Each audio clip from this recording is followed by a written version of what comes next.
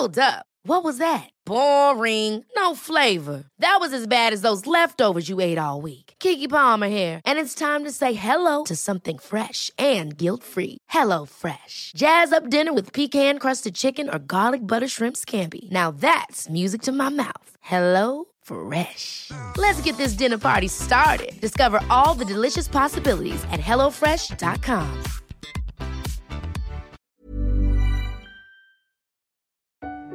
I'm Janet Ellis, and this is Twice Upon a Time, where each week I invite a guest to come and chat with me about their favourite childhood book.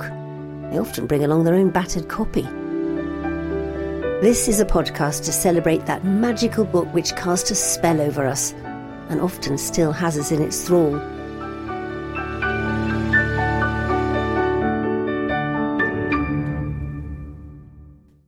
My guest is the renowned potter, designer and judge on television's The Great Pottery Throwdown, and former punk, Keith Brymer-Jones.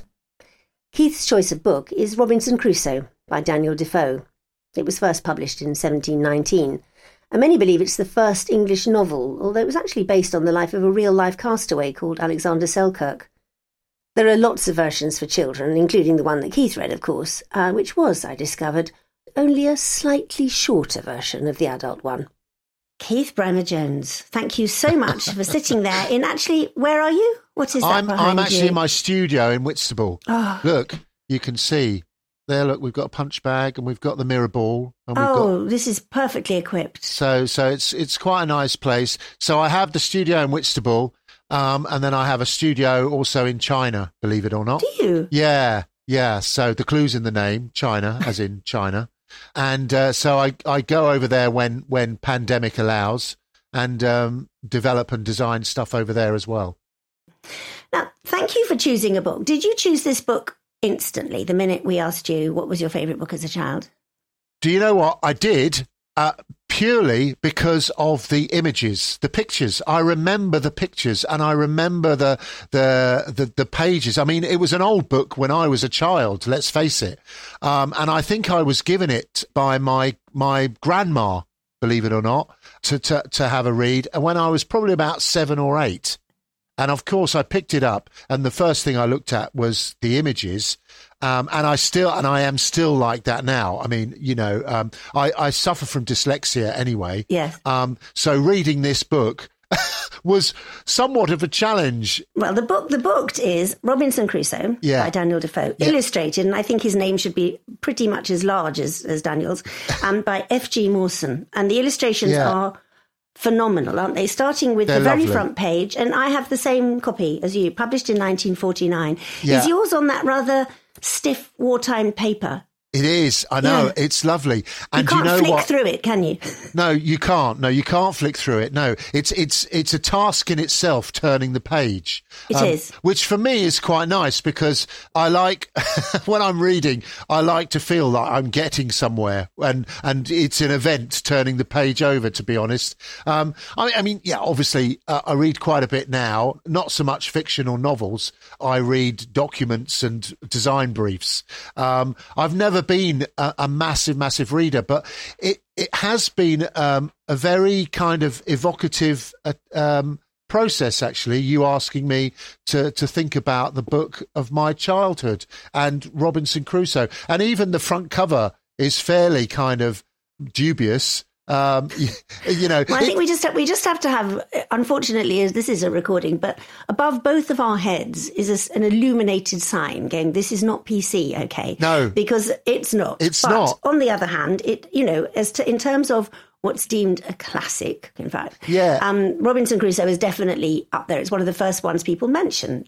And I thought I knew the story until I came to this copy. And then I realised that, first of all, I think my recollection of it is based very much on a 70s children's TV series, which I can sing the theme tune, should it be required, which I only remember 2 characters in. I think there were more. Yes. But in my mind, it was about Robinson Crusoe and then Man Friday. But there are lots more people than that, are there not?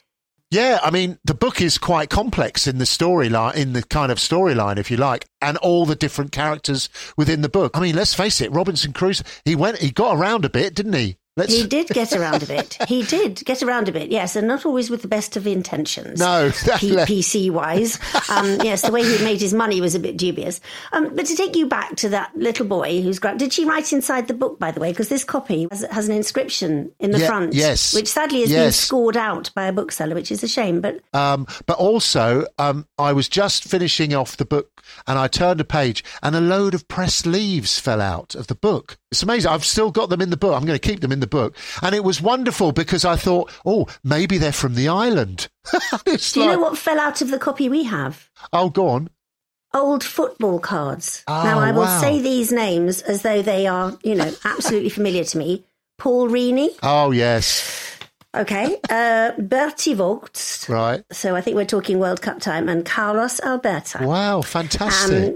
They are really pin-up shots, and they are absolutely amazing that they fell out of this book, marked page 199, and also a stamp, a Malawian stamp. Wow, for sixpence. Fantastic.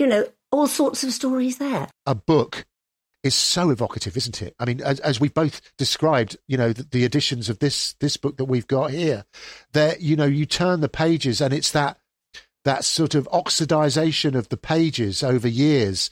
They have a history. And we all have history, and the gnarled up bits of the corners of the paper. I do love a book. Let's face it, a book is a design classic, and I don't think we'll ever get rid of them. Hopefully, and I say that as not really an avid reader, but they are amazing and an incredibly important part of anyone's culture. Well, without wishing to sound too winsome, then, do you think that something in what the book holds, in its very DNA, in the smell and the look of it and the feel of it, is that connected with the loss of childhood for you? Yes, yeah, I would say that. I must admit, the minute I opened the book, the first page, it took me back. It literally did take me back, and actually, in some ways, it took me back to remembering the struggle it was to read. And all the things that entailed. But it also took me back to, it's incredible, really. It took me back to remembering my grandparents. It took me back to remembering their garden in Totteridge, which was wonderful, a wonderful big garden that they had. And in the summer, they'd have the old deck chairs out with the canopies over them, real sort of really evocative feelings. And it all really came just from opening the page of this book, regardless of the contents of the book, which is quite amazing in itself. The illustrations are extraordinary, aren't they? They're brilliant. Do you have a favourite one? I think that my favourite picture in the book is a coloured illustration, and it's Robinson Crusoe in all his glory. He's not surviving anymore. He's actually thriving. He's made an umbrella out of, animal skin, and he's got his gun, and he's got his companion, his parrot there. And it's great because he seems to be quite content and happy with his lot. It's homely almost. I know, it is. It's quite... And I love it. And I could see myself like that, really, on a desert island, even to this day. Have you found the one on my book? It's opposite page 64. And Robinson Crusoe... Obviously, the age is showing, or the years on the island are showing a bit, because he's now got a lovely white beard. He's got a little sort of pixie hat on, but he's also holding a parasol. So he really hasn't left his Englishness very far behind, has he? He's not weathered sufficiently to give up the parasol. He doesn't want to lose his skin tone. He's just like he's obviously still sort of conscious about his appearance, obviously protecting himself from the sun. It's just rather good, yeah. It's very sweet, actually. I mean, that surprised me, is that there's some of the pictures, even the sort of boats that sail, when they're besieged by waves, it's not daunting somehow. It does look adventurous. Predominantly, it's a kind of a book of survival as well as anything else. But you don't feel like Robinson Crusoe is actually surviving. He's going about his daily business. The circumstances that he finds himself in are almost, I'm on this island, so I need to make the best of it, really. If it were written today, I think there would be far more about, the survival of actually having to live on a desert island and not having, the right food to eat and how are you going to survive. Whereas with Robinson Crusoe, he's obviously going around killing things and eating things, and he has enough provisions for the time being. He even gets to sow barley and grow barley on the island. Fantastic. I mean, sounds like a farm in Wales, to be honest. Yeah, and also it sounds like we all want to be there a bit. Yeah, because what we he's do. Successfully done, without necessarily knowing, is that he's actually created a little England. Surprise, surprise. Yeah. Yeah.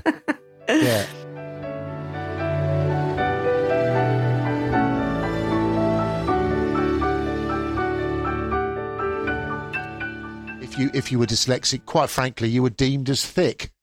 But obviously, as it's transpired, and I could quite honestly say now that if it hadn't have been for dyslexia, I wouldn't be doing the job I'm doing, to be quite honest. Dyslexic people have just a different way of viewing the world. So, Janet, if you ever moving house and you want me to load your van, just bring me along, and I'm just a dab hand at Tetris and fixing boxes into spaces. Yeah, that's it. My son, who was a reluctant reader and also reads very slowly now. I mean, he's now 33, but he also has massive space adapting skills like that. You know, give him the boxes. Yeah. He will create space. Extraordinary. Well, quite frankly, most architects are dyslexic. Norman Foster is severely dyslexic. And when one has dyslexia, one has a much better affinity of shape, form and volume. That just comes to the fore more than the textual information that you get from words. But when you were a child, living in a world surrounded by reading, as we know, did you feel out of sorts with the world as you were getting older, or did you just adapt because that was your normal? No, I did. I must admit, I did feel out of sorts a bit, because through education, it was always being impressed upon me that actually, I was a bit of a failure. And it wasn't until I picked up a lump of clay in the first year of secondary school. I had a very inspiring teacher. We all remember an inspiring teacher. And he gave me a lump of clay and said, do something with that. I duly did. I made something that he deemed sort of unusual and good. Then sort of extolled some compliments upon me. I'm talking in the realms of Robinson Crusoe. Yeah. And we both channeled it. Yeah, we've both channeled it. And it was to be perfectly honest, it was the first time anyone at school had ever said anything nice about whatever I'd done. And I thought, right, well, I'll keep on this. And I literally took to it the moment I touched the clay. Without sounding too poetic, it was literally an epiphany moment for me. What was his name and what did you make? Mr. Mortman, and I made an owl. I made a pottery owl. So I made a simple pinch pot, and then I made another one, and I stuck the two together to sort of produce a sphere. And then I did this kind of technique for the feathers on. I'm 11, by the way, at this time, and I made this technique with a sort of a tool of some feathers. And Mr. Mortman was walking around the room in amongst the other kids that were having a massive clay fight at the time, and said, "Oh, Keith, that looks rather wonderful what you've done there. That's really interesting." Basically, every lunch hour after school, I was in the pottery room, the art department, and I was the only one, basically, that was doing pottery at this time, to the point where, this is brilliant, in the 80s, Mr. Mortman, picture the scene. We're in the art room at lunch hour, just me and him, and I'm pottering around. And he pipes up and he says, "Right now, Keith, I'm just going to the staff room for lunch. Now, if you fix that kiln, make sure you switch it off before you do it." I mean, brilliant. You wouldn't get away with that now. But and I used to. The whole scene wouldn't happen now. You would not have a kid spending their lunch hour like that, would you? Alone with another teacher. Well, no, and also just being allowed inside. It was fantastic, and I used to fix the kilns at the school. Not that probably the head didn't know that, but yeah, but to the point where when I reached my sort of A-level sort of stage, why I stayed on, or God knows why, but I did stay on, and I did A-level pottery. But I used to bunk off and go to the V&A in the ceramics department, which is quite fantastic, drawing pots and reading about pots, actually. But yeah, I absolutely adored it. Yeah, it was amazing. Do you still get that same tingle of excitement when you go to the V&A now? Absolutely. I mean, I don't know whether you know, but I get quite emotional around pots. It has been noted. and yes, I do. I absolutely love it. I mean, as and when time allows these days, but I do love it. It's one of those kind of museums, and I think they should all be like this, where you can genuinely physically get lost in it. And I used to love that. I used to love it because whatever corner you turned, there was something incredible to look at. And it just really fired my imagination. It was brilliant. And from that, it sparked off my love of clay and all things pottery. Yeah, incredible. And do 11-year-olds get the chance to do pottery much now at school? No, they don't. And actually, without going on a massive rant, please do. I would say it's tantamount to criminal because obviously some of us use the left side of the brain and some of us use the right side of the brain. And if you're not allowing children to have these opportunities at an early stage in their education, you're really stopping them from seeing the world and really sort of encouraging other opportunities that they may take to. And creative subjects aren't for everyone, but for maybe half the population, they are. And, you know, this country, amongst many other countries, have been built on creativity, of people's dexterity and cognitive endeavours with their hands. To deny that to children at an early age is, quite frankly, stupid. So, yeah, I feel very, very strongly that creative subjects in school should be further up the curriculum scale, really. Yeah, because when you talk about that moment at 11, I can see you are both that boy and you now, and obviously the two are, two halves of the same, but it's amazing how rapidly you get back to the excitement of that moment. Yeah.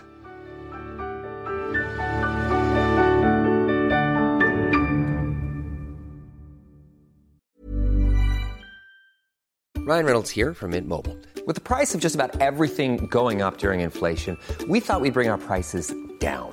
So to help us, we brought in a reverse auctioneer, which is apparently a thing.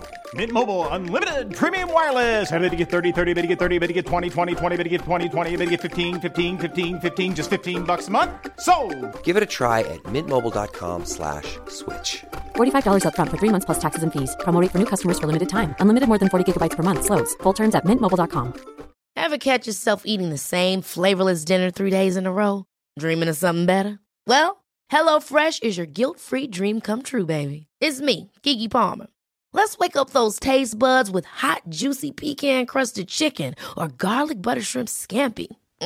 Hello Fresh. Stop dreaming of all the delicious possibilities and dig in at HelloFresh.com. Let's get this dinner party started.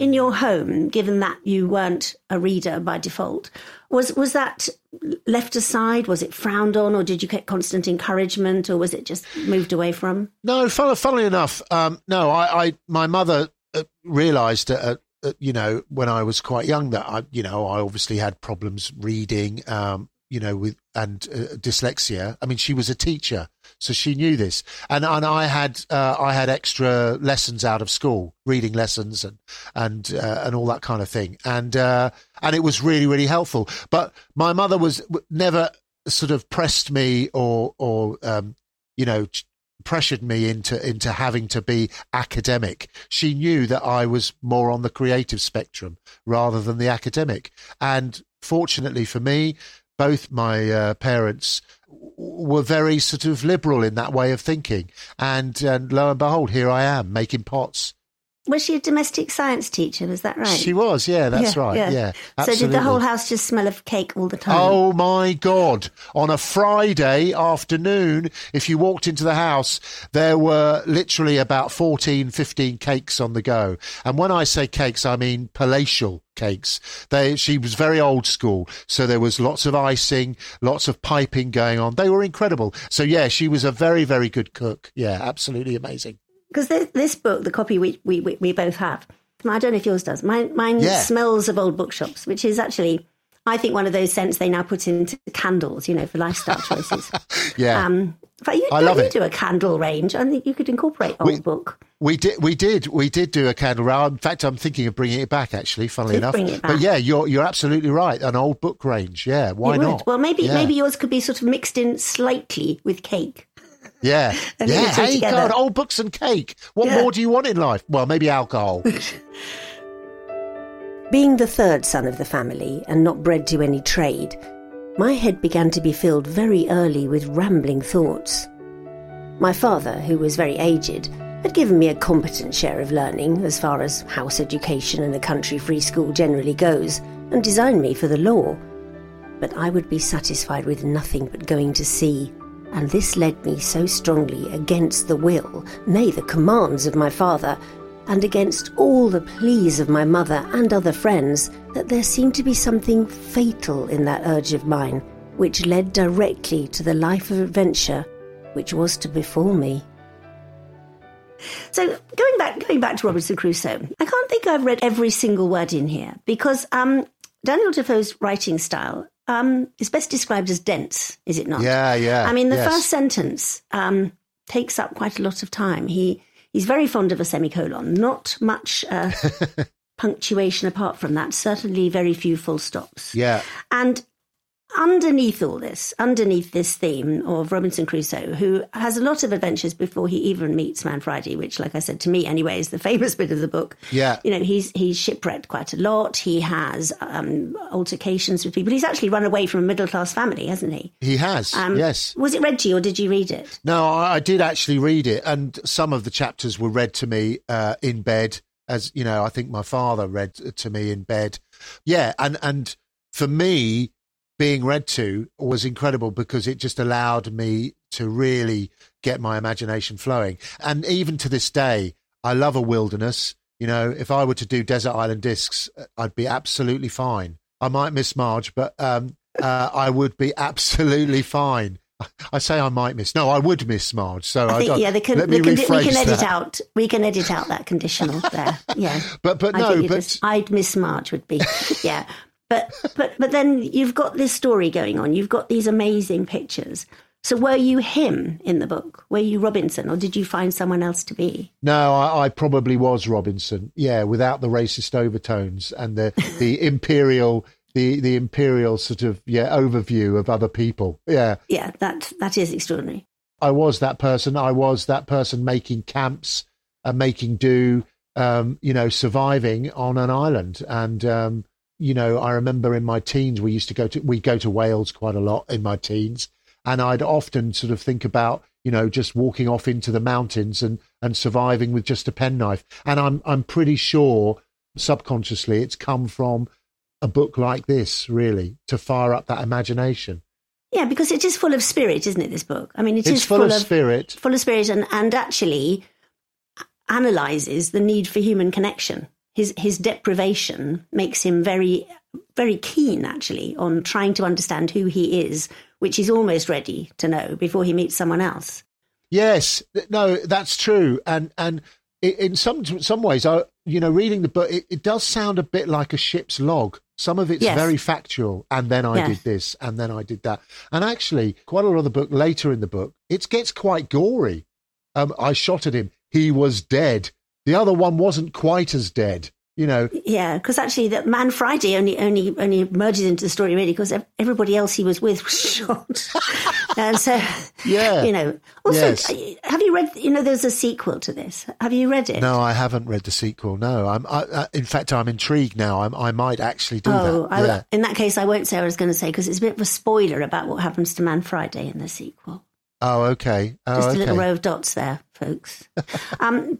But I think also what you can get from it is a kind of ambition to experience difference, isn't it? I mean, you've said about being the wilderness, but also internally, he's very conscious of the fact that there's nobody to analyse what he's doing. He is creating his world very definitely. It's incredible what a book at a certain age can do to you subconsciously or maybe consciously, but I'm sure it's instilled that thing. I love traveling and I love going around the world and seeing different cultures.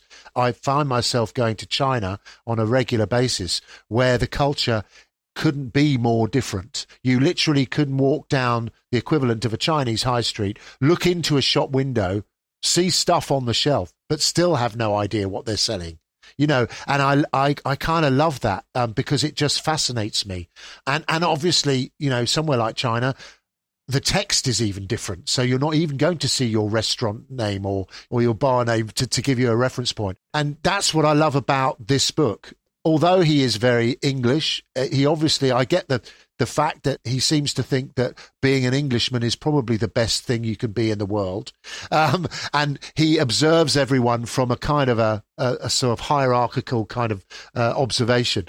But he doesn't go too far as to say he's not derogatory about the culture. It's just different. I mean, there's a lot of words of savages in there. And, yes. You know, I'm trying to convert him into being a Christian. There is definitely an overlay. I mean, he reads the Bible, doesn't he? You know, there's an overlay of Christianity through it. Is that something you share? No, no, it's not. No, it's not. I've never been that religious, although I respect people who are. We all need something to believe in and to have faith in. It's just not my thing. And obviously reading this at 7, 8, 9, religion certainly wasn't something that was really prominent in my life anyway. Yeah, for some children, I guess it is a sort of background noise of Sunday school or church attendance or whatever. So that would have felt familiar. Yeah, I mean, funnily enough, my mother often used to say, "Oh no, they're a Christian with a large C." That was always her thing, because her father actually was a Methodist minister, the Welsh Chapel. Actually, the Charing Cross Chapel, which then became the Limelight Club, which you and I can probably remember. The Limelight Club was a Welsh Methodist church where my mother actually met my father back in the day. Yeah, who knew? And there I am going in the 80s as a new romantic. It's a totally different story, but there you go.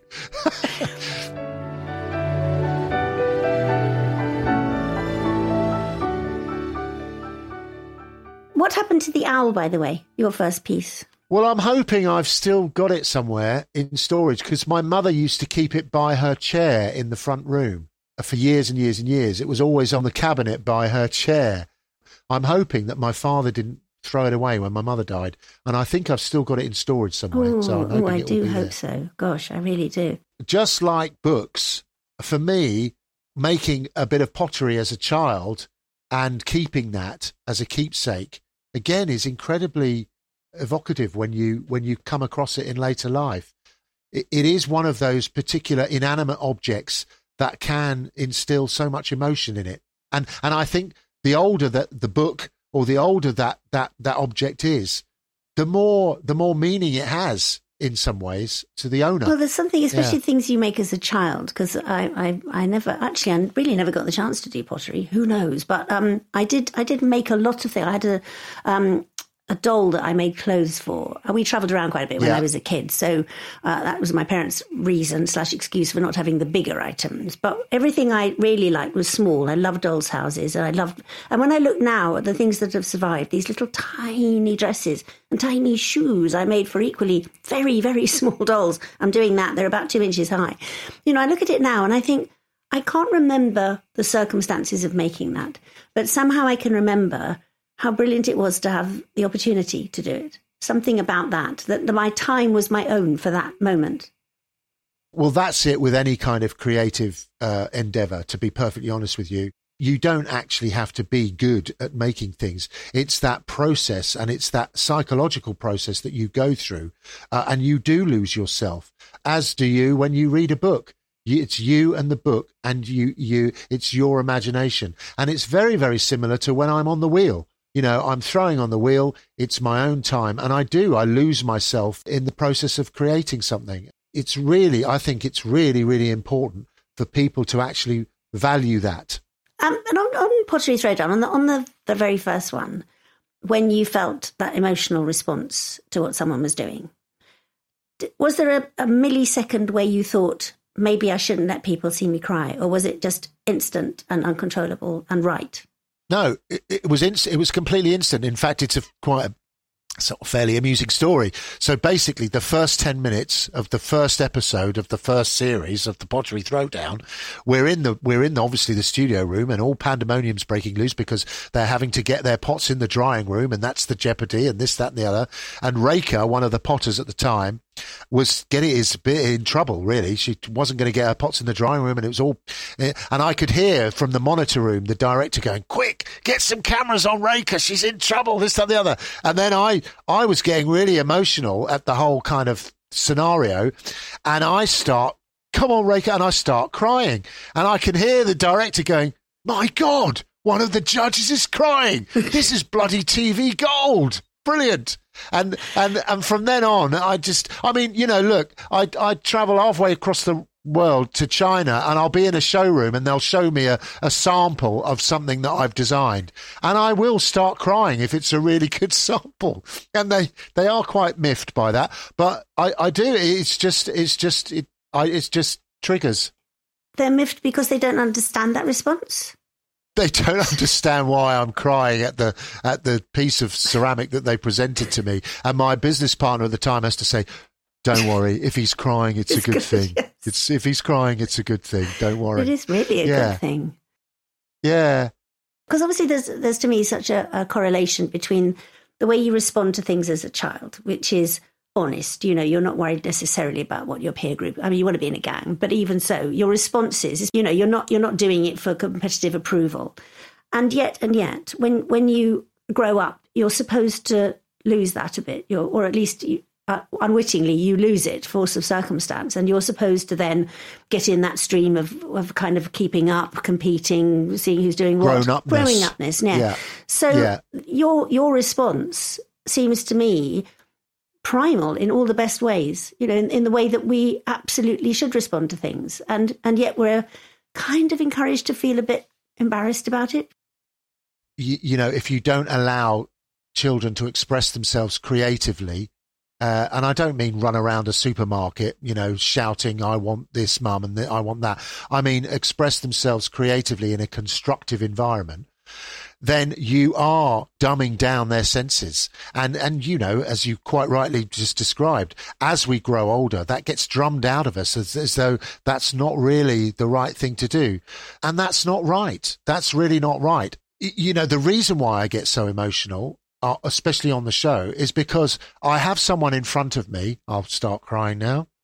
I have someone in front of me that has created something that's really quite personal to them, under duress, let's face it, on a television program, and they are giving their all to me in this item that's on the judging bench, and we are communicating through what they've created. And if they've done a really, really wonderful job at that, I can't help but get overjoyed.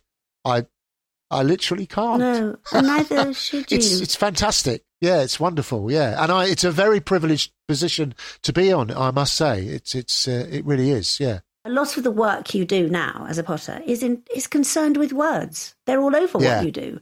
So have you made friends with them at last? Well, I have, of course I have. And it's the irony is that the biggest range that I do is called the word range, the Keith Brymer Jones word range.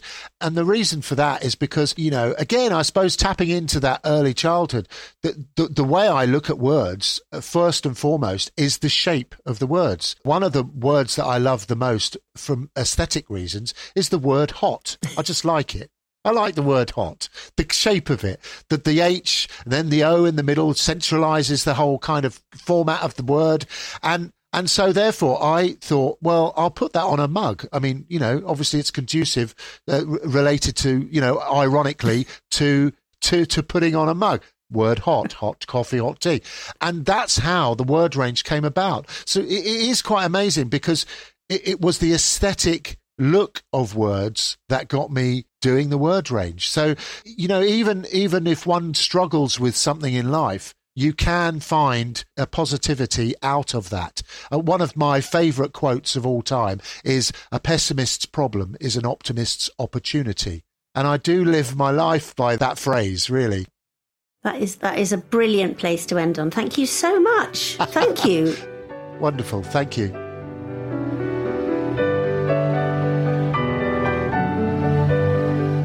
Thank you so much for listening. This has been Twice Upon a Time with me, Janet Ellis. My guest was Keith Brymer-Jones. The producer is Caroline Raphael. Recording and post-production by John Wakefield and Diggory Waite. All the titles mentioned are on the podcast show page. And don't forget to follow us on Instagram at TwiceUponAPod for pictures of our guests and their brilliant books. And if you like the show, do recommend to a friend or leave us a review. The executive producer is Claire Broughton, and Twice Upon a Time is a hat-trick podcast.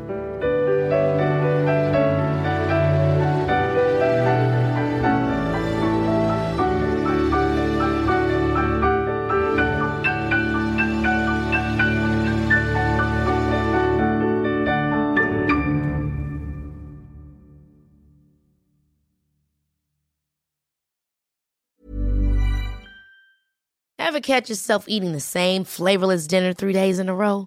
Dreaming of something better? Well, HelloFresh is your guilt-free dream come true, baby. It's me, Keke Palmer. Let's wake up those taste buds with hot, juicy pecan-crusted chicken or garlic butter shrimp scampi. Hello Fresh. Stop dreaming of all the delicious possibilities and dig in at HelloFresh.com.